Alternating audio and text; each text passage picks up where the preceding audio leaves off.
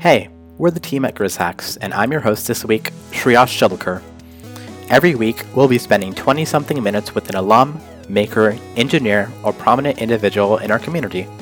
They'll share their insights and advice from their career path in order to help you navigate your future. Follow us on social media at Grizz Tech Talks and subscribe to our podcast on your app of choice to stay up to date whenever we release a new episode. Today, we'll be speaking with the Lieutenant Governor of Michigan, Garland Gilchrist. Gilchrist majored in computer science and engineering in college, and since then, his career has taken him to a lot of places, including Microsoft and the Obama campaign, before he became the first ever Director of Innovation and Emerging Technology for the city of Detroit, and in 2019, he became the 64th Lieutenant Governor of the state of Michigan after being selected as Governor Whitmer's running mate.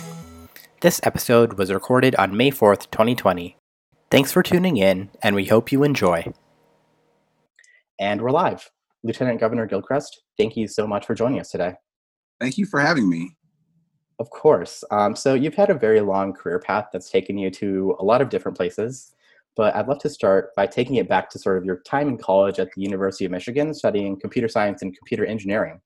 So sort of what made you want to study computer science and computer engineering? And do you have any favorite memories from college?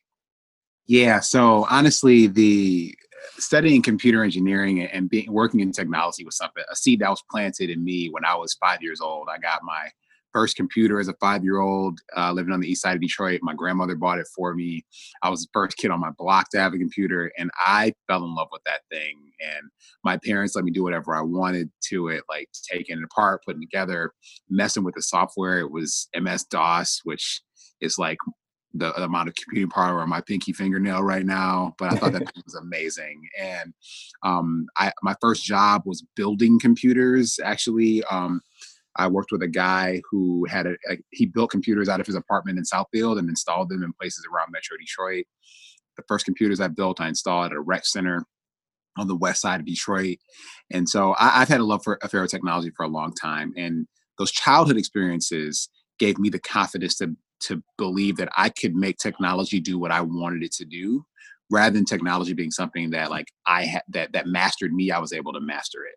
So coming into college, I was pretty confident that I wanted to study software development specifically, and computer engineering in particular.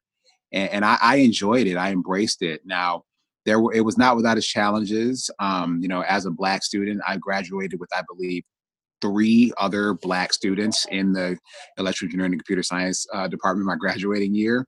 And it's the largest department in the College of Engineering. So to put that in perspective. But one of my most important memories actually was, so I really wanted to intern at Microsoft. After my freshman year, I had interned at General Motors for the second summer. Okay. And I realized that I wanted to be a software developer, and that I wasn't going to be able to be the software developer that I wanted to be working at a car company. And so I was like sitting in the kitchen with my mom, and I'm like, Mama, I want to work for Microsoft. And it terrified her because Microsoft is really far away. It's in Washington State. I had to go to the West Coast to do that. But I told her very confidently, having no path to this, that I was going to work at Microsoft the next summer. And sure enough, what happened was, coming into that year, I actually resurrected this organization called Black Electrical Engineers and Computer Scientists. It was this sort of student group for Black people studying in those majors. And since there weren't that many of us, we felt like we should stick together. So I restarted that organization. And then lo and behold, I got an email from the recruiter at Microsoft. And the email said that, hey, I'm coming to Michigan. I want to do a resume writing workshop. And I think you and your organization should be the hosts of this event. And so sure enough, I'm like, yeah, absolutely. Yes, ma'am, I'll do that. So I had to get the room and order all the pizzas and all that stuff. And I think I got a room that had capacity for like 75 people. And there were, I think, 160 people were piled into this room for this resume writing workshop. So the event was very successful. It actually, but what was funny about it is that, so at the end of the event, I'm cleaning up it's just me and the recruiter there, and she has this giant stack of resumes. And she says, well, I hope that your resume is in the stack. And I said, actually, it's not, because I wanted to give it to you personally. And so I handed it to her. And then 3 months later, I had a Microsoft interview. And then that following summer, I had my first of 3 internships at Microsoft, where then I went to work after college. So for me, the morals of that story are many. One, being active on campus leads to a lot of sort of serendipitous potential benefits. Two, whenever someone asks you to host an event for them, you should do it. And three, taking the chance to be able to engage with a person at a company personally is always going to be a positive thing. I know that's going to be really weird in the context of like COVID-19, but whenever we do get back on campus, those kind of personal connections really matter. That recruiter is someone who I still have a relationship with today. And I met her when I was a sophomore in college. So all these things matter. Those relationships really do matter. Wow, that's such a cool story, and it really speaks to the power of networking and how, as we get more involved in our community and in our campus and clubs and stuff like that, we can really meet people that can take our career in the next phase. So I'd love to sort of hear about once you graduated and started working at Microsoft. What did you sort of work on there, and what was your experience at a large tech company, especially as a recent grad? Sure. So as I said, I interned at Microsoft for 3 summers, and they all were with the same team. I worked on SharePoint. Windows SharePoint Services was my team, which is like the foundational software under the SharePoint product that some people may be familiar with. That's also where I worked for all 4 of my years. So I spent the better part of 7 years working with SharePoint, got a chance to ship 3 versions of it over that time. And but what's interesting though is I think that some of the decision points. So after my second internship, I did consider interning for a different team. I interviewed with a different team, actually had a position or offer for working at a different team, but I chose to work for SharePoint. And then after my third internship, when it was time to negotiate a full-time position, I had an offer from another organization in Microsoft Office, a guy who had come to be a friend of mine during my internships. We actually had the same birthday. And but one of the things he told me, I wasn't really familiar with his product. And what he said to me, which really stuck with me, is that, look, as bad as I want you to come work for me, you have good leadership in SharePoint. They're good people. You like them, they like you. And you should always choose the people to work with, not the technology. And that will help take you far. So this guy basically advised me to go work at a different team, which I always was really struck by. And that showed me, one, that he actually cared about my well-being as a professional, which I really appreciated. But so I was able to come into Microsoft with relationships, with some perspective. And I knew people both on my team, and I was a pretty active intern. I used to host the other interns at my apartment to watch movies and stuff like that. So I actually knew a fair amount of people when I got there as a full-timer. So that really helped ease that transition. Microsoft was and is a huge company, but the culture there was actually really extraordinary to work in, as far as like the camaraderie, the staff activities, how Microsoft took care of its employees was really quite admirable. And a lot of the things you hear about tech companies being really famous for, like the free food and like the games at work and the extracurricular activities like that, Microsoft was really a first mover in and pioneering all those kinds of things that other companies like Google and Facebook have sort of emulated and extended. So I got a chance to benefit from that when I graduated. I graduated in 2005, just to put this in time perspective, and moved up to Seattle then. But it was a really great experience. Like I said, I learned a tremendous amount. I learned how to ship software products. I was an engineer. I worked on the testing side and the development side. And so I got a chance to connect with a lot of great people. I have a lot of great friends who I'm still connected with from my time there in Seattle. But it was great. It was a really great chapter. I left Microsoft, but I didn't leave Microsoft because it was a bad place. I left Microsoft because I had decided that I wanted to do a different thing with my career. Gotcha. Yeah, actually, I was just about to touch into that.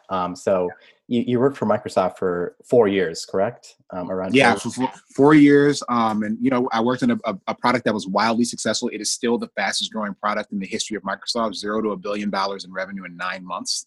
Yeah, I've heard about SharePoint in like my classes currently. So it's crazy to hear that you worked on like that back in the day, in 2005. So at what point did you sort of knew that you wanted to leave Microsoft and sort of take on a sort of career shift? And how did you go about doing that? So this is where the sort of my political experiences kind of come in. So when I was on campus at Michigan, I was really active in terms of student organizations when it came to engineering, but I was also active with non-engineering student organizations. I ran an organization for Black men on campus, and that connected me with a lot of people. Well, when I got out to Seattle, I actually started a political blog in 2005. It was called The Super Spade, Black Thought at the Highest Level, very, very precocious name. And so basically, in my spare time, I started writing about current events and news and politics. And what ended up happening is I had a lot of fun with that. That blog started getting, kind of popular. This was super early in terms of blogging, '05. And I started with my two best friends. You have these three Black men writing about politics. That was a very rare thing in 2005. And I got a chance to connect with other sort of people of color who were activists on the internet. And I got introduced to this whole culture. I'd never met a political activist before, like someone who got paid to be an activist. Right. So what ended up happening is relationships from that blog pointed me to people who were working in this political space. And then serendipitously, I got an email to go volunteer at the Obama campaign office in Seattle, downtown Seattle, which happened to be 2 blocks away from my wife's apartment. And so the confluence of my blog being successful and then having this amazing experience on the Obama campaign, going and starting as a volunteer in 2008 and leaving as running all of the social media for the state of Washington and being on the team to help create the text message volunteer recruitment tool, that showed me that I could marry my interest in technology with my passion for helping people increase their political power. And so it was somewhere, after President Obama became President Obama, that I was like, oh, you know what? I think this is something that I would like to be able to do. There are clearly people who do this work, who enjoy it. It's fulfilling on both a professional and a personal level. And so early 2009 is when that light bulb kind of went off. But nevertheless, though, making that career transition was not easy because here I am living in Seattle. My wife and I, my girlfriend at the time, now my wife, we had decided that we were going to leave Seattle. So I was trying to convince all these people that this guy from Seattle who had never worked in politics before, was just a blogger, was going to move across the country to work at a nonprofit. I had to actually convince them that I was going to do that. You're a software developer, Right. You make all this money. Are you really going to do that? And sure enough, though, because of those relationships that I built through my blog, people really helped me. And there was an organization that chose to take a chance on me. And that organization was called the Center for Community Change in Washington, D.C. And they enabled me to change my career and really change my life. I would not be where I am had I not made that choice and had they not made that opportunity for me. Wow, that's so cool to hear about.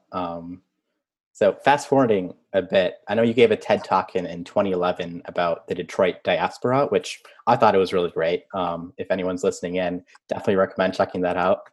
What sort of made you want to move back to Detroit after spending all these years outside of Detroit? I was always guilty for leaving home. I was guilty about it. This is the city and the state and the metro area that bore and bred and fed me and made me who I am. It gave me my work ethic, my sensibilities, and that foundation is what enabled me to be successful wherever I went. And I felt bad about that. I felt like I needed to be useful to the place that made me who I am. And so I started Detroit Diaspora because when I moved to Seattle, the people who welcomed me to Seattle were all Detroiters. When I moved to Washington, D.C., the people who welcomed me to D.C. were all Detroiters. Literally, we had a birthday party. My wife had a birthday party for me in D.C. in our house 2 months after we moved, and 30 people were there, 25 of them from Detroit. Oh, wow. So the Detroit Diaspora Project started because I recognized that there was a Detroit community in every community, because the state of Michigan, as you may remember, in the 2010 census, was the only state that lost population. And that's because we literally were exporting people to every other market in the country.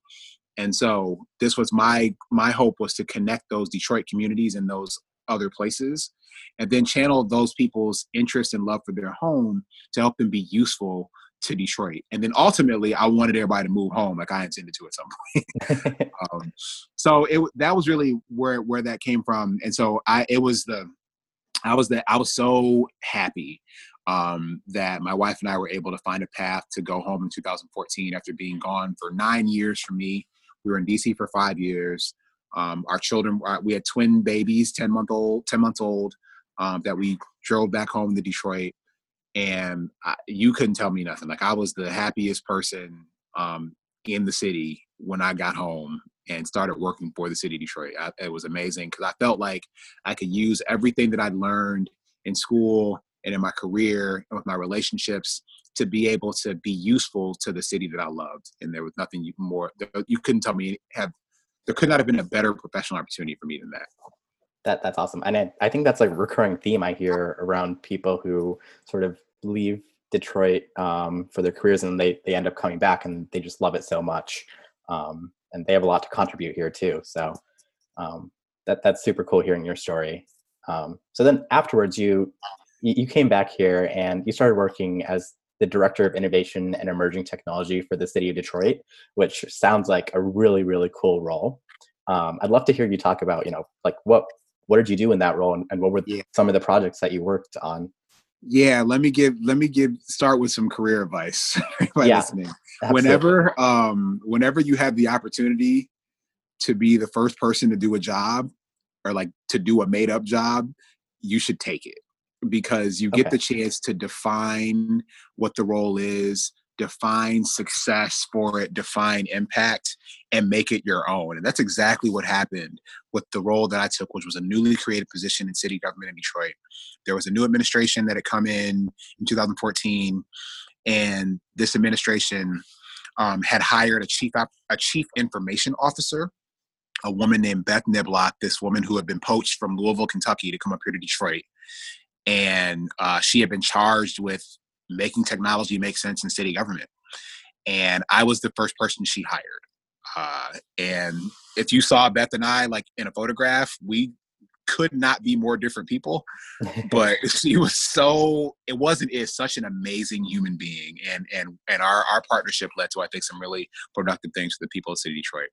My job basically was to channel all of my experience, both as a technologist, but also as a community builder, to try to make it so that people could trust the government in Detroit again. For so many reasons and for so many years, a lot of people who lived in the city had lost faith in city government. And so my job was to use my tools and experiences to fix that. And so I approached it in a couple of ways, two big ones. One was I thought that you can't trust things that you cannot see. And so the premise behind the open data project, policy, and portal that I launched was that if people could see what the government is doing from an operational data standpoint, it could help them, one, just realize the government is doing stuff. Two, recognize that they may have a chance to impact what the government is doing and change it if they want it to be different. And three, it could shed light on probably what isn't happening, but what could be happening. So I wrote the open data policy, which was great because I'd never written a policy before, but I wrote the policy that was signed as an executive order from the mayor in February of 2015. I launched the open data portal, which was a software platform that's still there at data.detroitmi.gov. Was able to put together this amazing partnership with a vendor called Socrata to basically make that available to the city for free through this innovative philanthropic partnership. And then was able to build a team to support making more information about the city available to Detroiters in an accessible way. And so I think that helped to lay the foundation for how the city was able to rebuild its relationship with its residents. And that was super important. The second thing was, how can we actually enable the city to be better at responding to people's needs and solving problems? And so that was where the Improve Detroit application came from. This multi-platform experience for people to be able to make non-emergency service requests of city government. Broken street light, a pothole, which is ironic given my job now, a clogged storm drain, reporting illegal dumping, or abandoned vehicles, these kinds of things that you could report either through a smartphone app, through SMS text messaging, on a website, most importantly, via regular phone call or for going to certain locations like rec centers to be able to report these problems, and then utilize this platform, which was called SeeClickFix, to be able to track the status of the request that you made in a way that was transparent and accountable. And so, what were the biggest sort of challenges in the role in terms of sort of bringing about these very modern changes in, what is regarded as a very, in government, it's very old sort of. So I'll talk about systems, and I'll talk about systems, and I'll talk about people. Yeah. So on the systems side, the big challenge was the systems that the city used were not designed to make information available to the public. So, for example, the incumbent system for managing building permits was like not a bad system, but there was not a feature to like make something that was readable or understandable by a normal person who didn't work in the building safety, environment, and engineering department for the city of Detroit. Mm-hmm. So literally, I spent months trying to prepare this open data portal of like writing like ESL scripts and stuff that would basically take exports from this system on a periodic basis, transform them into data files that could then be fed into this Socrata open data portal and then made pretty. Like that was like, so I got really dirty with all the data transformation and all that stuff. But because I had to make that work for these systems, it was essentially putting a layer on top of those systems because that capability did not exist. So that was a challenge, but it gave me a chance to, one, really understand the inner workings of a lot of government systems, and two, build relationships with a lot of people who have been doing the people's work for the city of Detroit for a long time. And like that, a lot of people just you don't know, you don't have a reason to meet these people, but who were really smart and worked really hard and were good at what they did. We were just trying to sort of make that work more accessible in a different way. And on the people side, it led to a change in posture for some folks. This was never a question of capability. I did not meet, a professional who worked in the city government who was like bad at their job. We just tried to think about how they could make it so the public could experience the work that they do. That was never part of the way that the technology function was defined in city government, and I want to give Beth Niblock a lot of credit for that. Mm-hmm. She saw that the IT department had a role to play in terms of the public's relationship with the city government. And I shared that vision too, and that's, I think, why we worked so well together. And so it was, how can we sort of instill that ethos into more of our team members so that they can then, trigger in their mind their ideas about how that could work as well. Gotcha. That's super interesting to hear about. So given the state of things and after living through the 2008 and 2009 economic crisis, do you have any advice on a closing note to college students, recent grads, and young adults looking to sort of break into technology today? Yeah, one of the big differences I think now versus when I was starting out is I think it's the platforms that enable you to demonstrate what you can build are much more readily accessible than they were in 2005. So like the ability to show that you can build something that works and that is functional and that meets a need, that addresses a market, and that you can put together a product. I think that skill is something that will always be valuable, that cannot be outsourced, and that will always be credible. And so I think that really biasing yourselves towards, like, if you have an idea, like, you take the initiative and put that idea into the world is really important. If I'm hiring technologists, like, I care that they can actually build stuff, and I want to see things that they can build that work. And so I would always bias toward that. That'd be my number one advice. The second thing is whenever you, like I said it earlier, but I'll repeat it because it is important. I think that it's important to really try to find ways to, if you're offered an opportunity that may not be the best defined thing, but if you're able to make it your own, it's going to be better. That has been one of the sort of threads that's run through my career as I've been fortunate enough to be able to have opportunities that I got a chance to mold.